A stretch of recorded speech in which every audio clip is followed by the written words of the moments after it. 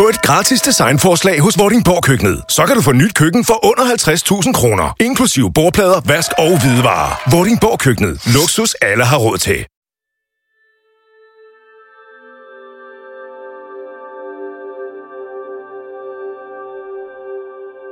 Cirka midt imellem Frederikshavn og Sindal ligger den lille stationsby Tolne.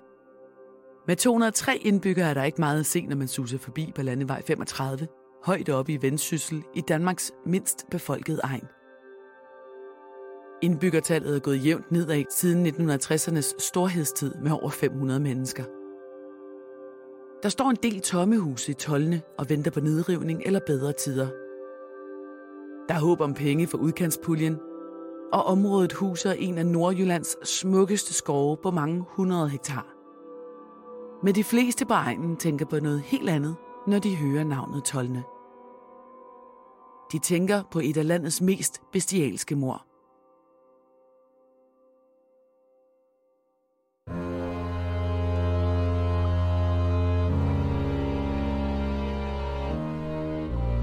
Du lytter til Mord i Nord, en podcastserie om nogle af de mest opsigtsvækkende drabssager fra Danmark, Sverige, Norge og Finland.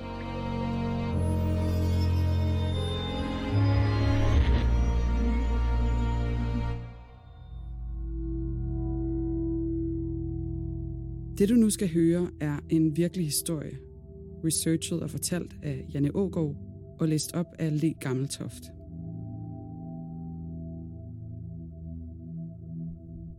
Dette er en genfortælling af sagens fakta, som de har været gengivet i andre medier. Nogle detaljer er udeladt, ligesom vi her afholder os fra at tage stilling. Det har retssystemet gjort. Men du skal være forberedt på, at det kan være voldsomt at lytte til. Ikke mindst fordi det handler om rigtige menneskers liv og død.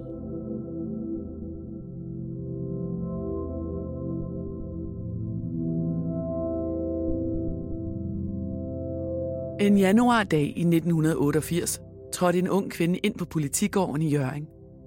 Med sig i lommen havde hun en lille lap papir med 3 navne. Tommy, Kim Aalborg og Tony stod der på lappen. Kvinden var der for at tippe politiet om, at en mand lå begravet på en lokal landejendom. Manden var den 39-årige Tony Lauritsen, og de 2 andre navne på lappen var hans drabsmænd.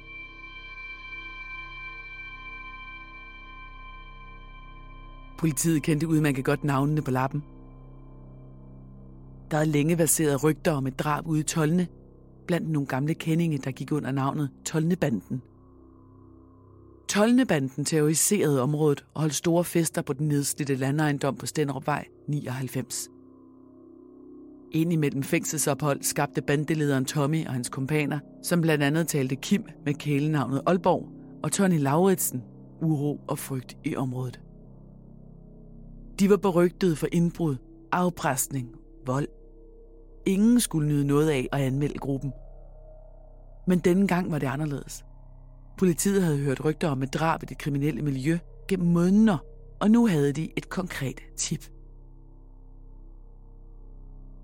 Få uger senere kom en anden kvinde og fortalte, at hun havde overværet drabet på Stenderupvej i Tolne.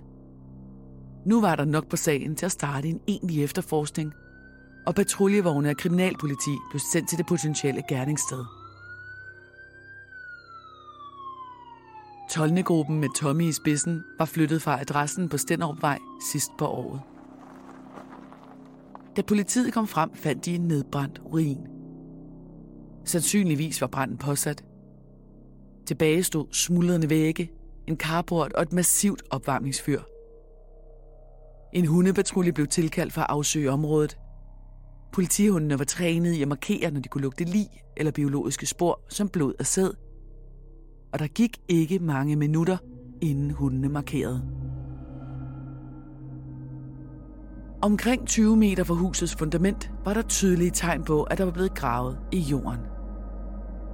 Politiets teknikere blev tilkaldt, og de begyndte langsomt at fjerne jordlagene, et for et. Flere tons jord blev sidet for at finde rester af et lig eller andre spor. Men på trods af ugers graven var de eneste fund i graven en blå hjemmestrikket sok og en tegnebog med et sygesikringsbevis, hvorpå der stod Tony Lauritsen. Tonys mor havde meldt ham savnet i løbet af januar 1988. Hun var overbevist om, at der var sket ham noget. Han plejede at komme forbi en gang imellem, om ikke andet så for at bede om penge. Men nu var det mange måneder siden, han havde været forbi. Politiet tog det som endnu et tegn på, at Tony var blevet skaffet af vejen af Tolne-banden. Men udover sokken og sygesikringskortet var der stadig ikke skyggen af noget, der kunne bekræfte, at Tony var død. Så hvordan opklarer man et mord uden et lig?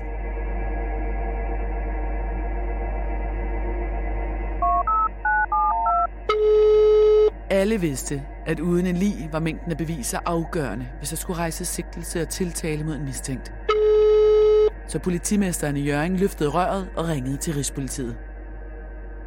I 1988 var Rigspolitiets rejsehold en af de vigtigste ressourcer for mindre lokale politienheder, der godt nok havde efterforskere, men ikke mandskab eller ekspertise til en efterforskning, der gik ud over de mere almindelige sager. Den tekniske undersøgelse af kombifyret, der var den eneste opvarmningskilde til stuehuset, afslørede ingen knoglerester.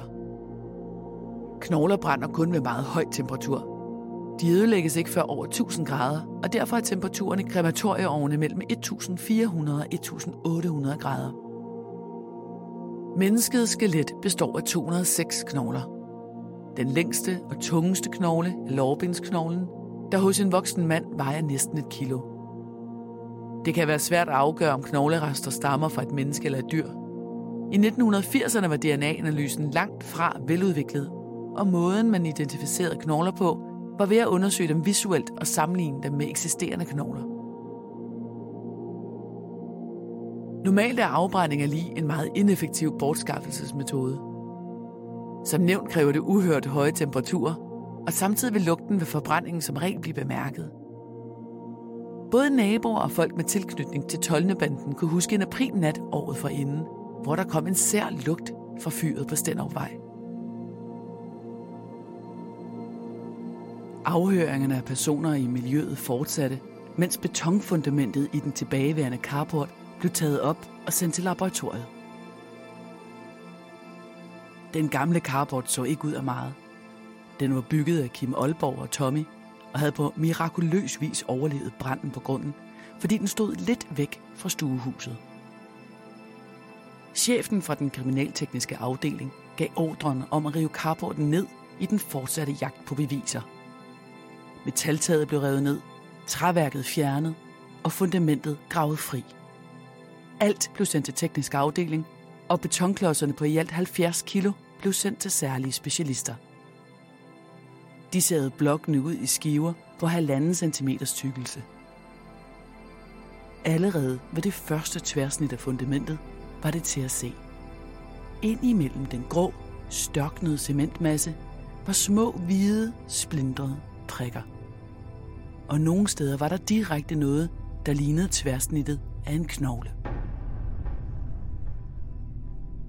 Den patologiske analyse vendte retur med melding om, at der var rester af en kranieknogle fra et større pattedyr, sandsynligvis et menneske, og at der var flere op til 2 cm store knoglerester fra et menneske i cementen.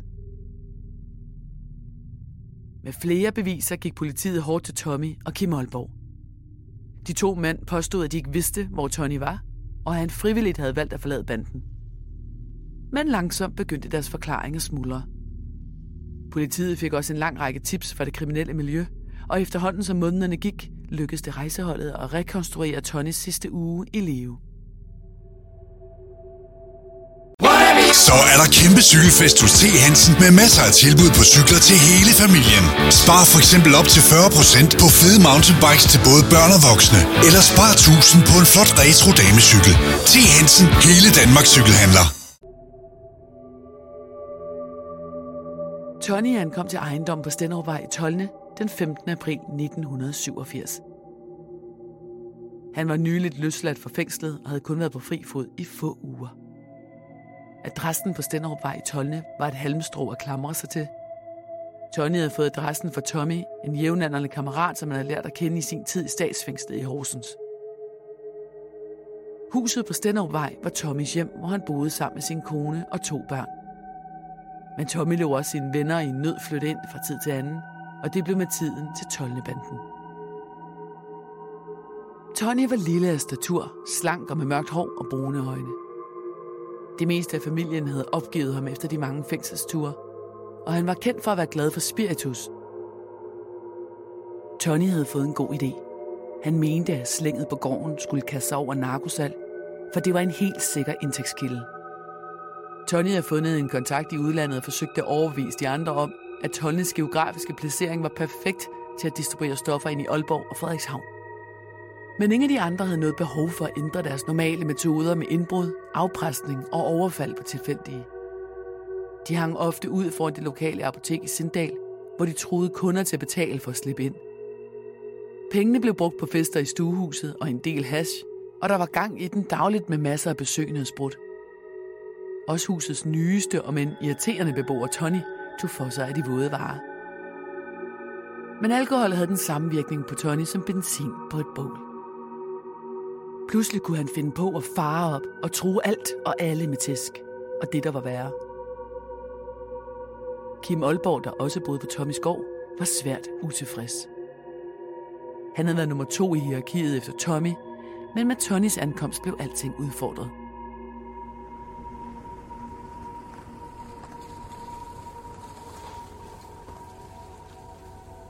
Sidste gang Tony blev set i live var påske lørdag den 18. april 1987. Sidst på eftermiddagen ankom Tommy, Kim Aalborg og Tony til huset på Stenderupvej i en taxa. Tony var så fuld, at Tommy og Kim Aalborg måtte gelejde ham ud af bilen og ind i stuehuset. Imens lod den unge taxachauffør motoren løbe og ventede i bilen. Han havde både hentet en kasse øl og cigaretter på deres bestilling, så regningen var løbet op i næsten 500 kroner. Han håbede, at en af mændene ville vende retur med kontanter. Pludselig så chaufføren noget, der fik ham til at flytte foden fra bremsen. I døråbningen ind til huset kom der en mand til syne med en økse hævet over hovedet. Manden med øksen gik ud mod taxaen. Men Tommy kom løbende ud og talte ham til ro og skrev under på en seddel om, at de skyldte chaufføren penge for turen og for indkøb. Taxachaufføren kørte derfra med hjertet siddende i halsen og Tommys seddel i tegnebogen. En seddel, som senere skulle blive afgørende for politiets efterforskning.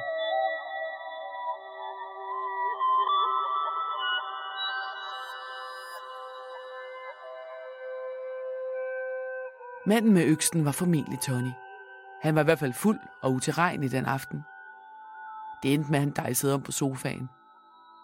Han blev båret ind på et værelse for at sove brænderten ud, mens snakken blandt de tilbageværende i stuen gik på at give ham en ordentlig røvfuld for hans konstante fuldskab. Kim Aalborg foreslog en afstraffelse, og han og Tommy fik hisset hinanden op. De gik ind og hævde Tony op af sengen, hævde ham med udenfor, mens resten af flokken så passivt til uden at afbryde festen. De 2 mænd dirigerede deres fulde kammerat ud til et hul i jorden, som Kim Aalborg havde gravet i forvejen. Den sanseløst berusede Tony gjorde ikke meget modstand. Han blev stukket 2 gange af Kim Aalborg, først i den venstre skulder og så i den højre, med en 30 cm lang Bowie-jagtkniv. Og Tommy skar halsen over på ham med en lommekniv. Den nærmere rækkefølge af begivenhederne er aldrig blevet klarlagt og varierer alt efter, hvem man spørger, Tommy eller Kim.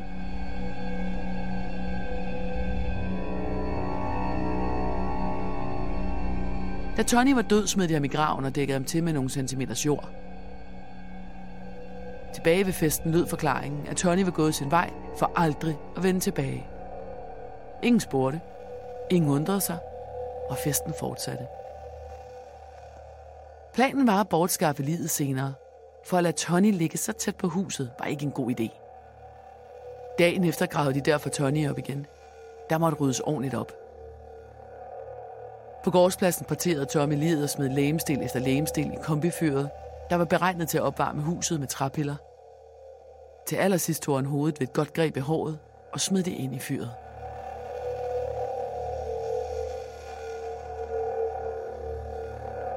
Planen var oprindeligt at sprede knogleresterne flere forskellige steder ud for toget mellem Tolne og Hjørring. Men Kim var i gang med at bygge carporten og foreslog i stedet, at de blandede asken med cementen, der skulle bruges til fundamentet. Liget ville være borte for altid.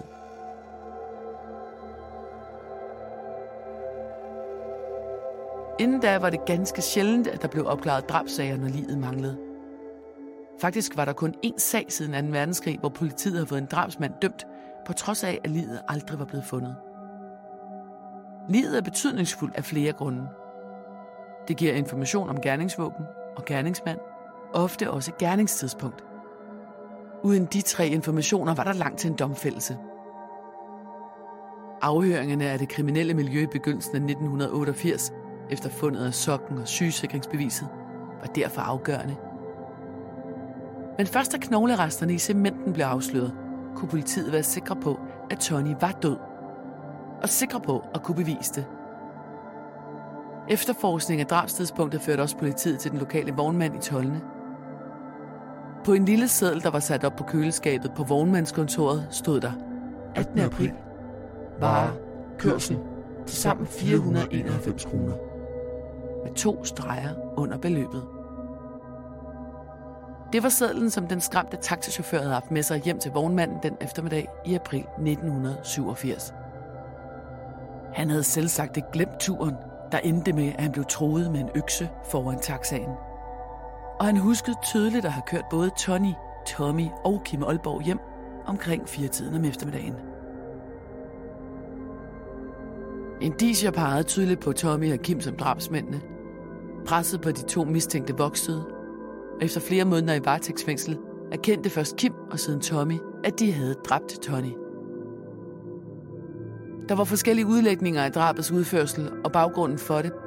Blandt andet, at han skulle straffes for sin dårlige opførsel, og fordi han opførte sig utilregneligt.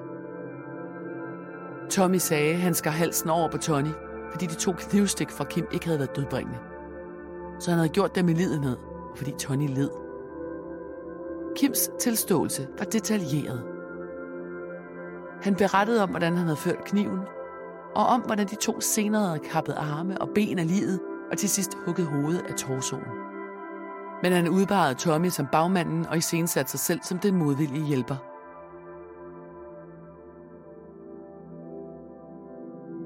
I begyndelsen af 1989 var politiets materiale samlet, og det var omfattende.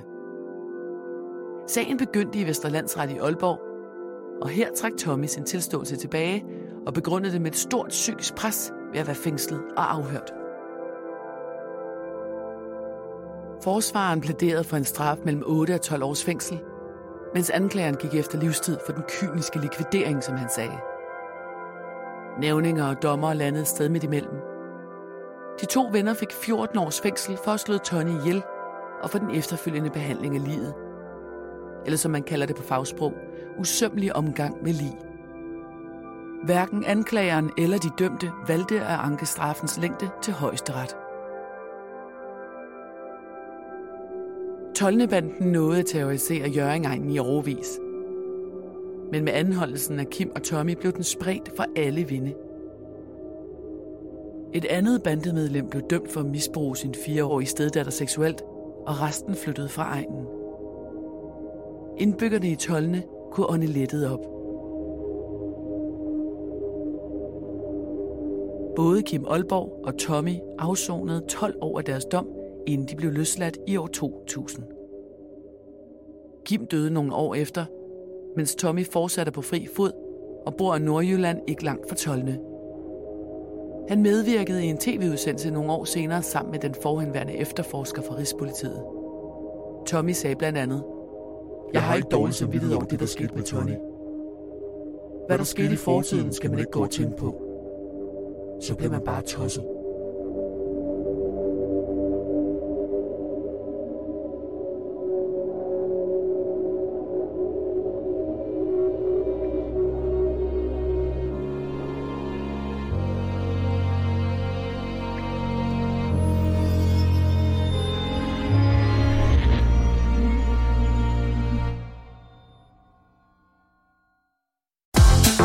I Rema 1000 sætter vi en ære i at tilbyde danske lokale varer af høj kvalitet.